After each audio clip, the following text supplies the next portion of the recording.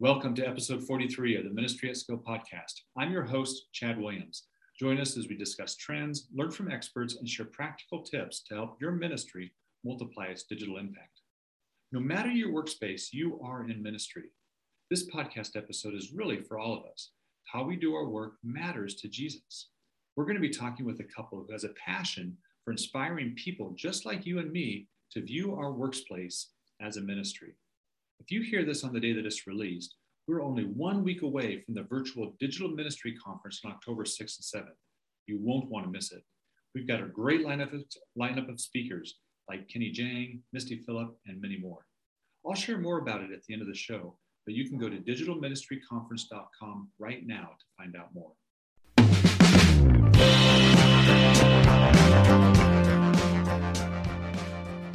And I'd encourage you got to pray for the people you work alongside.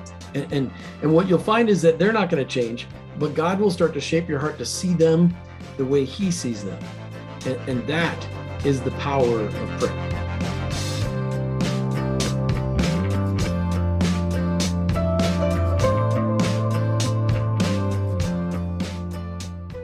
Welcome to the Ministry at Scale podcast. I'm your host, Chad Williams.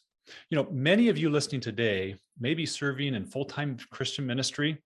Others of you may be working in the marketplace and doing ministry in your spare time.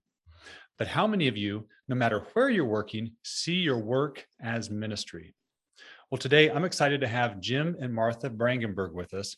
Jim and Martha are co-founders of the ministry I Work for Him. Their passion and their calling is to see God's people impacted for the kingdom through their work. They've recently released 3 books, and I've got them right here. I Work for Him, which is their flagship. I Retire for Him, and She Works for Him. And I'm just really excited to have Jim and Martha with us, joining us today. So Jim and Martha, welcome. Thanks, Chad. Thank you. Glad to be here. So could you guys just share a little bit of the story around how I Work for Him came to be? It was something that God started writing on our hearts really as 13-year-olds. Martha and I had the opportunity to commit our lives to full-time Christian ministry as 13-year-olds at that same youth conference 3 years before we met. Wow. And so naturally, so you hadn't met each other then, and you were, no, wow. Had just turned 13. We were just coming out of 7th grade and had both committed our lives to full-time Christian ministry. And so naturally, when we met and we got married, we naturally thought that after our 4-year degrees were done, that we would then go to seminary, become pastors or missionaries or something like that. That's what you thought when you're committed to full-time Christian ministry. Yet Martha grew up in an entrepreneurial family, and I grew up as an entrepreneur. And so there was this disconnect with what's the deal? We feel entrepreneurial, yet we have this ministry calling. And so literally that was a 20-year struggle with lots of ins and outs, which we could go into those details if you wanted us to. But the bottom line was at 40, I got introduced to Oz Hillman's daily devotional, todaygodisfirst.com. And that was the first time I'd ever heard that my work mattered to God. And it started to explain the passion I had for ministry. And all of a sudden I saw myself as a pastor to the people that reported to me. I saw myself as a minister in my workplace.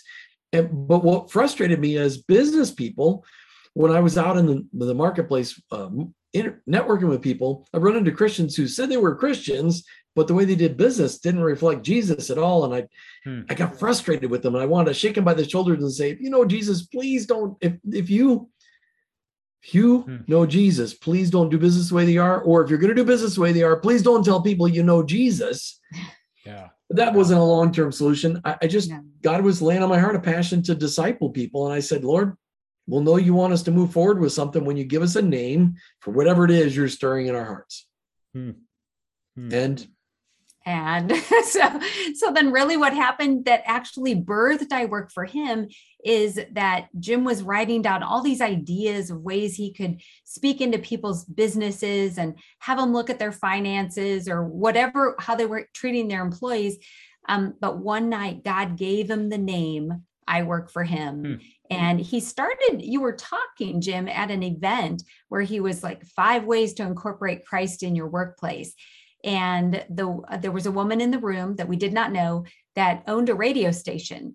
And without knowing that, she said to Jim, what you're talking about, that needs to be on the radio. That is something that's very much missing on Christian talk radio. And so that really was the trajectory that led to I Work for Him that we never anticipated. And that was 8.5 years ago now. Okay. And that's when you started on a radio station with the name I Work for Him. Yes. And I know you went through a couple renditions, but right now you interview people who are doing Christian marketplace ministry really well. Is that the main gist of it? We do 3 different types of interviews. People that are living out their faith at work, whatever that looks like, and so that people can be inspired by other people's stories of faith, Chad. And then we interview authors who have great books that speak specifically into it. And we've interviewed hundreds and hundreds of authors. And then we interview ministries that are specifically designed to encourage and equip workplace believers. And we don't say marketplace, and we usually say workplace, because in the marketplace, people think of business, but yet people in education, government, and healthcare don't think of themselves as part of the marketplace. So that's why we say workplace. That's a great distinction. Yeah, I appreciate that. You mentioned your passion for discipleship. So just talk to us. What does discipleship look like in a work context? And how did you get started discipling men and women in a workplace context? Well, it's interesting because one of the things that God created in both Jim and I is this desire that when we learn something, to share it with others. And so naturally, discipleship kind of flows out of that. And so early on, we thought it was especially like Jim meeting with other business owners and discipling them one-on-one. And God just kept bringing different people to him to share what he was learning and just how they might be able to incorporate it in their own work. What God has shown us with I Work for Him is that we're to lift up how God is using people as disciple makers all over the place. So we ourselves don't have like a program of how to disciple, but saying, hey, we heard about this organization or this leader who is teaching others around them what God's teaching in their own life. And that's what we see as discipleship, that walking along actually and in true mentorship form, just somebody that's one step ahead, one step ahead in their walk with Christ, and using that as the trajectory to say, here's how God has been showing me to incorporate him in my day in a more holistic way. It's whole life discipleship. It's that whole idea that Jesus didn't just save us for the weekends. He saved us for 24/7 every day of the week and every day of the year. And so taking that into our work, and what does that look like? And giving examples, that's really what it means to us. And we didn't really have a program because we really wanted God told us 2 very specific things when we started this ministry. He said, I want you to think really, really big, but I don't want you to reproduce the wheel. And so what he encouraged us to do is to uncover these ministries across the country that are already doing it. And so if we run into somebody who's ready to be discipled, we connect them to a ministry that we know about. And we've connected to thousands of ministries across the country. When we wrote the book, I Work for Him, it was not so much to create a program. It was to just give a written resource of a couple of things. Here's some practical, tactical, factual, and biblical ways to put your faith into action for the everyday believer. And also in the back of the book, and here's a whole bunch of ministries you can connect with to take your discipleship deeper. What we found is that the everyday believer doesn't have many resources out there for them on specifically how to connect their faith and their work.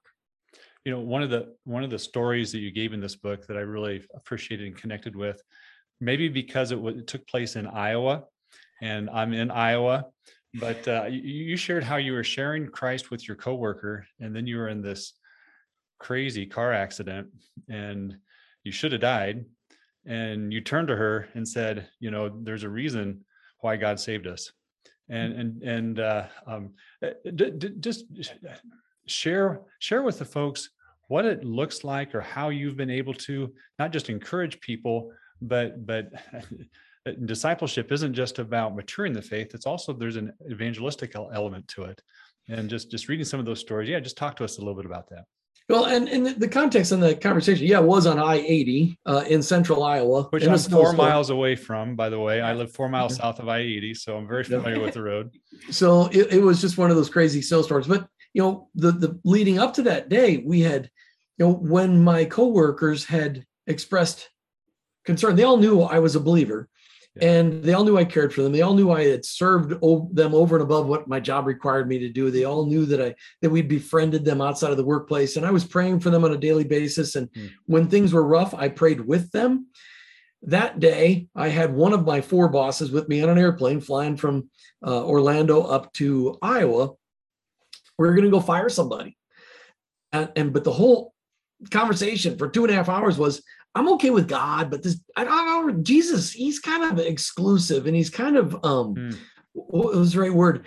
He's just kind of exclusive. And he kind of says, well, I'm the way, and I have a problem with that. I'm like, well, let's have a conversation about that. And so we argued back and forth, and in a very great way, because she knew I loved and respected her.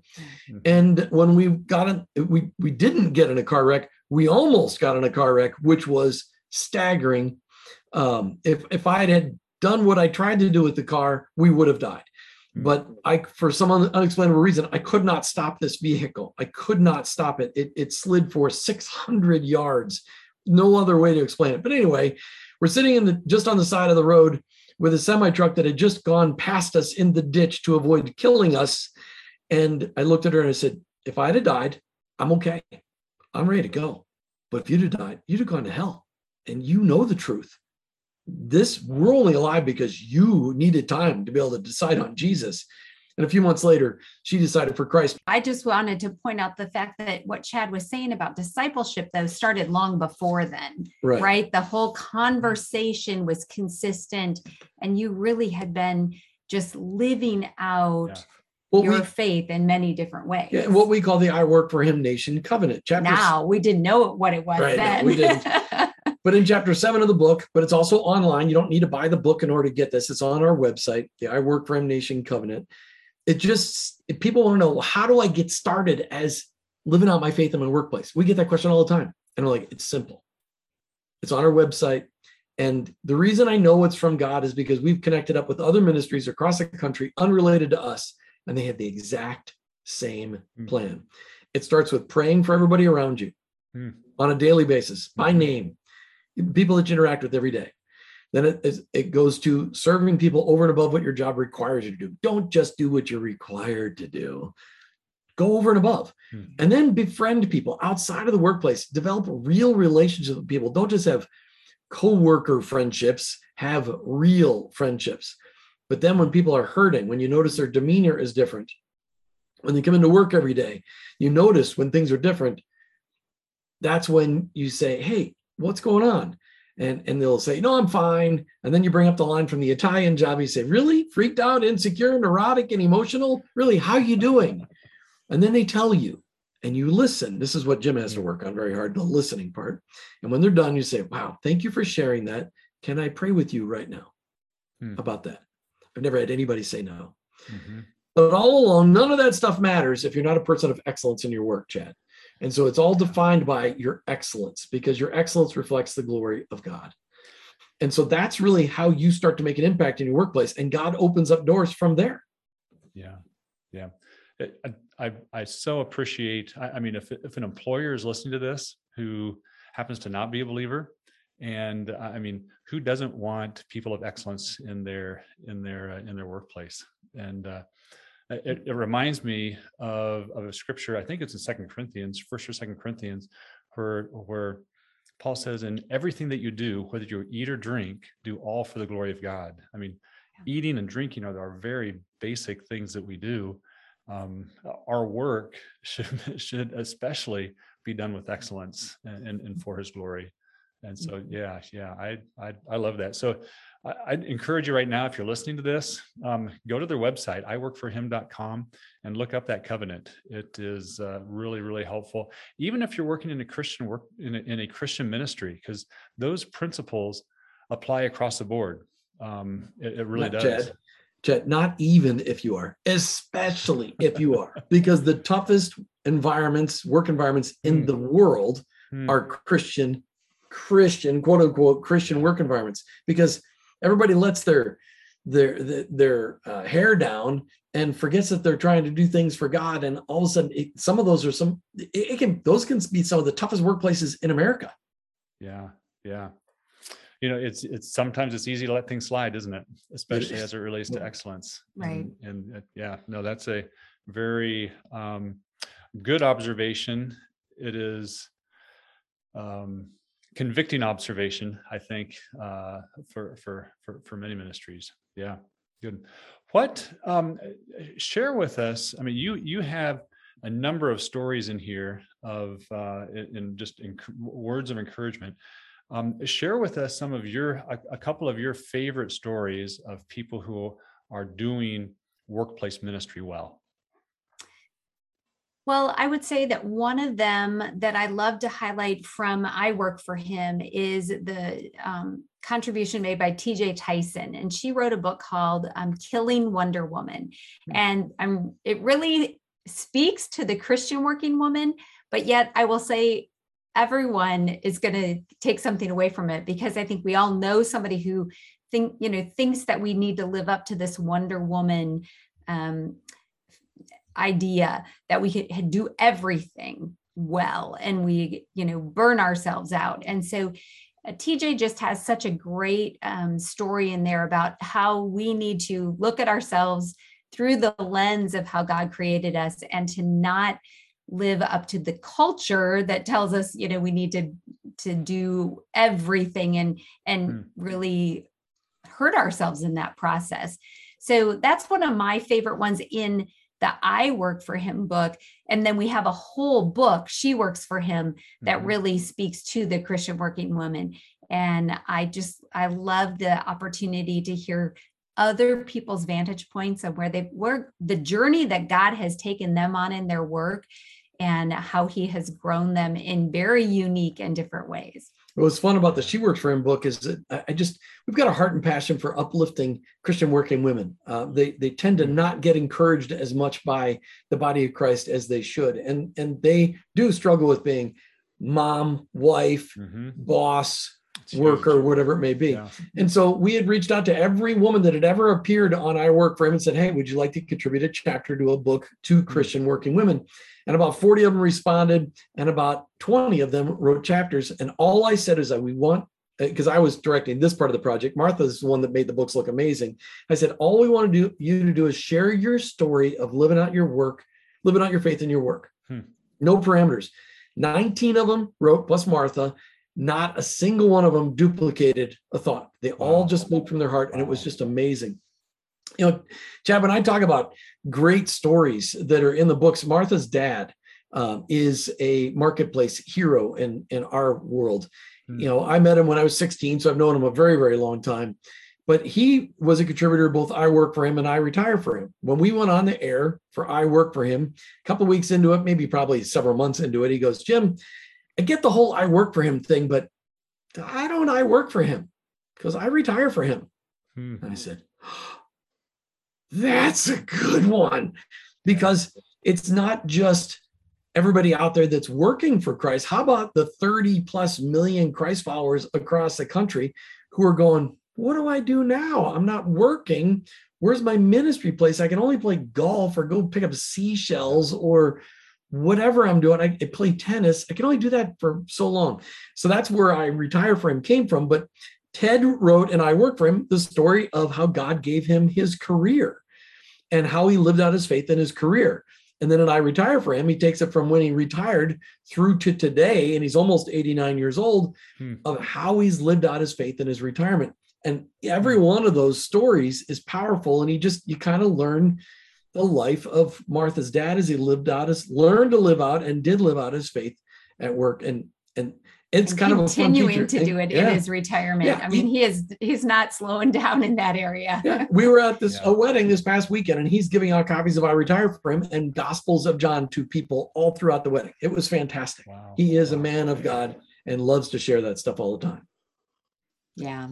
So the books are full of just examples from other people's perspective of how God has sometimes taken a very broken situation and turned it around. And it's amazing because sometimes when we look at people, we don't know their journey. We just think, they're so successful, or they're being so transparent in their faith, or they're, whatever it is that you see in them and you admire, but what it took them to get there because of brokenness and God really transforming them is what they're writing about in the books. And so that it's hard to just pick one story for that very reason, because I think every one of your listeners can relate to a different person's story, or know someone that can relate to that, or and find great hope in it, right? When we think we're at the bottom of our pit, God has great plans for us. And we've interviewed so many people, Chad. We're at like 2,000 podcasts between I work for him, I retire for him, and she works for him. And there's so many stories, and that's what we want to do. We just keep wanting to highlight what God is doing in other people's lives. And the 54 people got to contribute to books. You had to limit it, but on the podcast, it's unlimited. And that podcast is the same name. I work for him. So you can find it on Apple, Spotify, the others. I know it's a great resource. Encourage you to go and subscribe. I know I'm going to just jump back a little bit. As you were talking about I retire for him. So I'm a few years away from that, just hit 50 this year, but I have thought about it in the context of, Scripture doesn't talk about doesn't mention the word retire, or even really the concept of retire. So how should a Christian be thinking biblically about the cultural aspect of retirement? I have my own thoughts, but I'd love to hear your guys' thoughts about how you think and process that. It's a really great conversation to start having at our age, Chad, because the world, we kind of lump it all together and we think financial retirement and vocational retirement and geographical retirement, really, in America, because we look at where are we going to go live and all those kinds of things, all kind of happen simultaneously. But this whole idea, and Jim does a great job of talking about it, but just the whole idea, you're right, the scriptures does not lay out for us what we all believe as the American retirement is not biblical retirement. And we talk about that a lot in the I Retire for Him book. But I like to make the distinction between financial retirement is very different from what are you going to do with the rest of your time and your energy? And most importantly, all of the things that God has taught you in the last, 30, 40 years of your career, what are you going to do with that in this quarter of life? Well, and if I can add to that, Chad. So the Bible mentions retirement in one context: Levitical priests. Levitical priests were commanded; they had a mandatory retirement age of 50. But what it talks about then, and that's because Levitical priests were butchers. They killed the cattle, they killed the sheep, they killed whatever the sacrifice would be. They skinned it. They cut off the right portions, put them on the sacrifice. These guys worked really, really hard work. Like those Iowan farmers you probably live near, Chad. That's right. But what they were to do then afterwards is then continue investing in the next generation of Levitical priests who could start at 25 and train up the next generations. And that's really who we wrote the I Retire for Him book to, is here's some practical ways for you to live out your faith, whether you're retired and no longer working, or you're retired and you have to go back to work or want to go back to work. What can you do? Because when we are retired, there's no such thing as you don't just get to sit back and relax and do nothing, because that will kill you. God designed us to be workers. How do we live with intentionality in our retirement to influence our neighbors? I recommend in the book, if you're retired, go move into a young people neighborhood. Because so many young people today don't have access to grandparents, don't have access to parents because of divorce and all kinds of ugly stuff. Become a parent or a parent to those neighbors, become a grandparent to their kids. Teach them how to cook, how to clean, how to fix stuff. Because the generations today, that's not what they do. The only way to know how to fix stuff is with YouTube. I mean, how much better to get to know it from Jim, your neighbor? But it's so important that we realize that we're not done. And that if you're at a church, here I'm speaking to the listeners, if you're at a church that takes all the old people and sticks them off in a room, takes all the young people, sticks them off in a room, leave the church, or say to the church, it's time we start mixing the generations up. Yeah. Because the young people can't teach themselves the things that I know. Please, let's intersperse all those generations together in small groups, because that's a huge thing that's not going on in the body of Christ today. I mean, what you just described really is what the book of Timothy talks about, right? When it's the Timothy learned from his grandmother, and it's the older generation teaching the younger generation. And that is, when I think of retirement, I think of we never retire from ministry. We never step away of God's call in our life, whatever that call is, and walking faithfully to his calling and to living biblically. And living biblically is interacting and impacting people.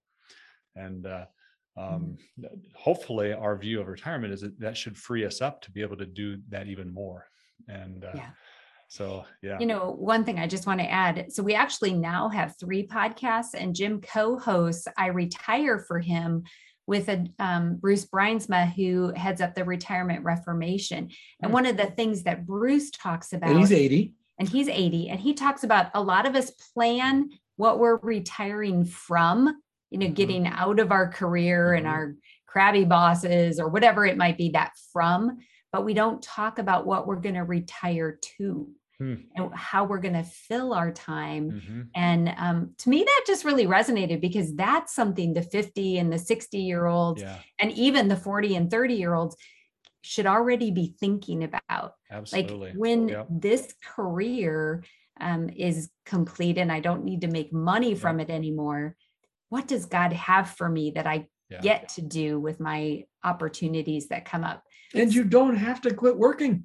You can keep working. There's no rule. Okay, if you're a pilot for an airline, you have to retire. But you could then, there's so many. And if you're a Levitical priest. And if you're listening today and you're a Levitical priest. But it's just so important. I mean, the stuff that we do, most of us could do until we're well into our mid to late 70s. But don't do that if you're not investing in the next generations. That's the key. We need to be creating a perpetuation plan for the body of Christ and in industries. So, Chad, you live in Iowa, where there's all kinds of talented craftsmen, people that know how to do plumbing and electrical and mechanical stuff, and people that are dirt movers, and people that are farmers, and farmers know how to do everything. But across the country, there's an extraordinary lack of tradespeople, people who are talented that know how to do those things. And we, as the older people in the country, need to be training up the younger people to do and encourage those things. Not everybody was designed to be sitting behind a desk. 50 or 60% of the people that are going to college today, that's not where they should be. They should be going to a trade school to learn something incredible, like car mechanics. They don't train those in college. I mean, come on, people. We got to figure that out. But it's, that's one of his soapboxes. True. Okay, you can get down now. Okay. No, but it's so true. I mean, for myself, I paid my way through college doing framing carpentry, and I figured, that way I always have a skill, no matter what, to fall back on, and I've used that every year. I use it in some way with whatever project we have going on at home or for neighbors or whatever. So, you mentioned earlier about just intentionality and the importance of really living intentional. I'm just going to share an exercise that I did probably 10 years ago, that longer than that now, probably 15 years ago. I sat down and I wrote down what age I was, and I wrote down the ages of each of my children at the time.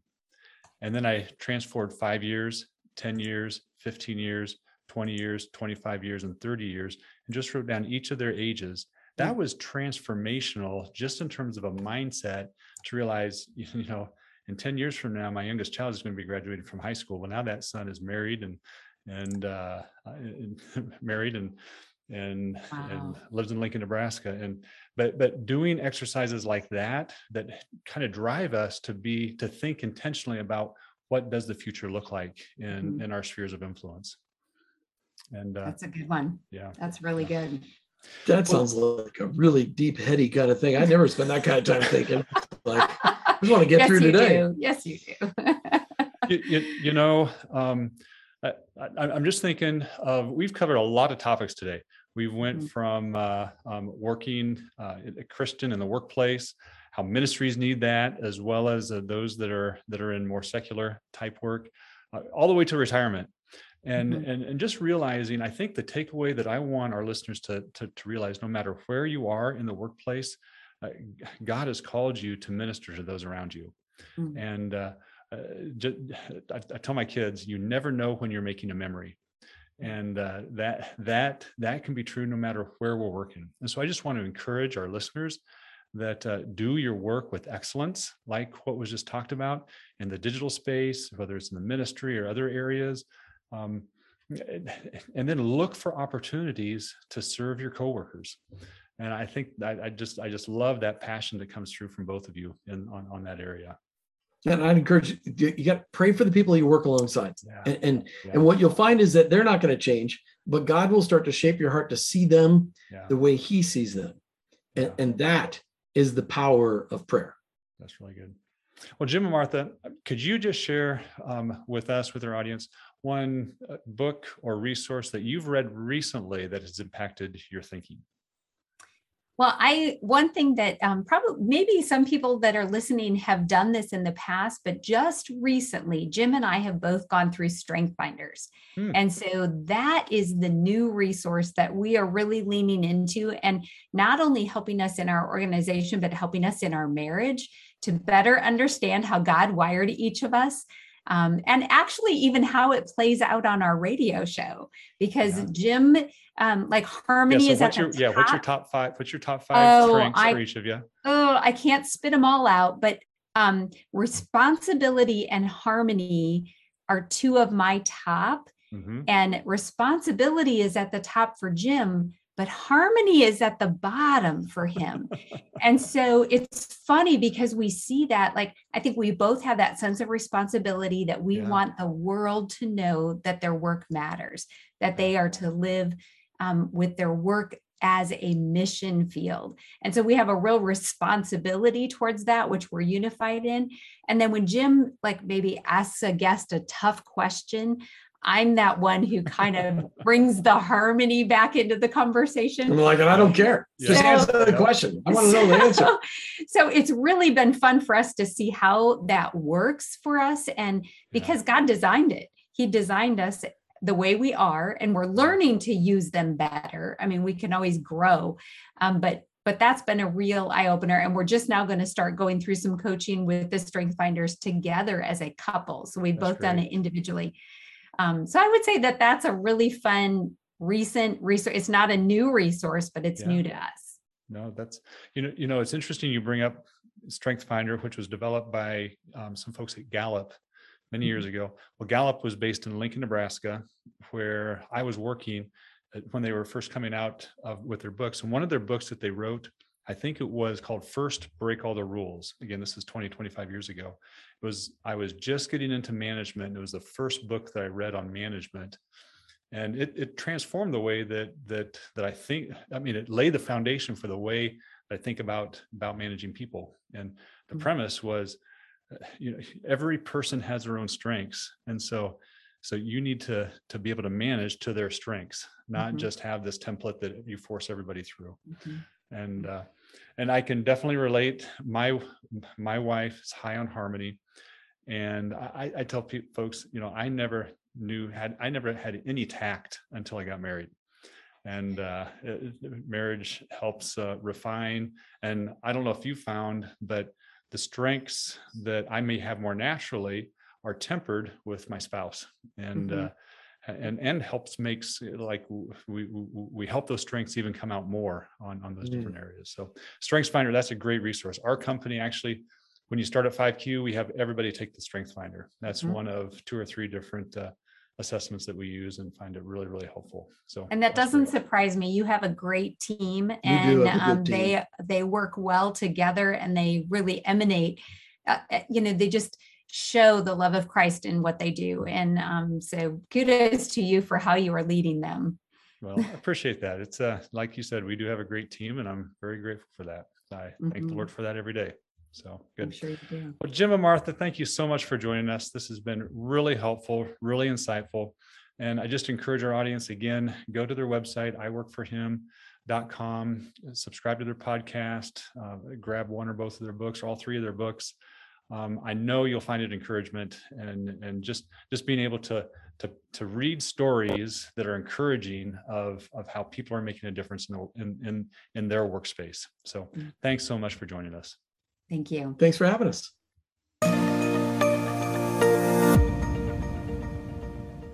One of the best ways that you can grow in your excellence is learning from others.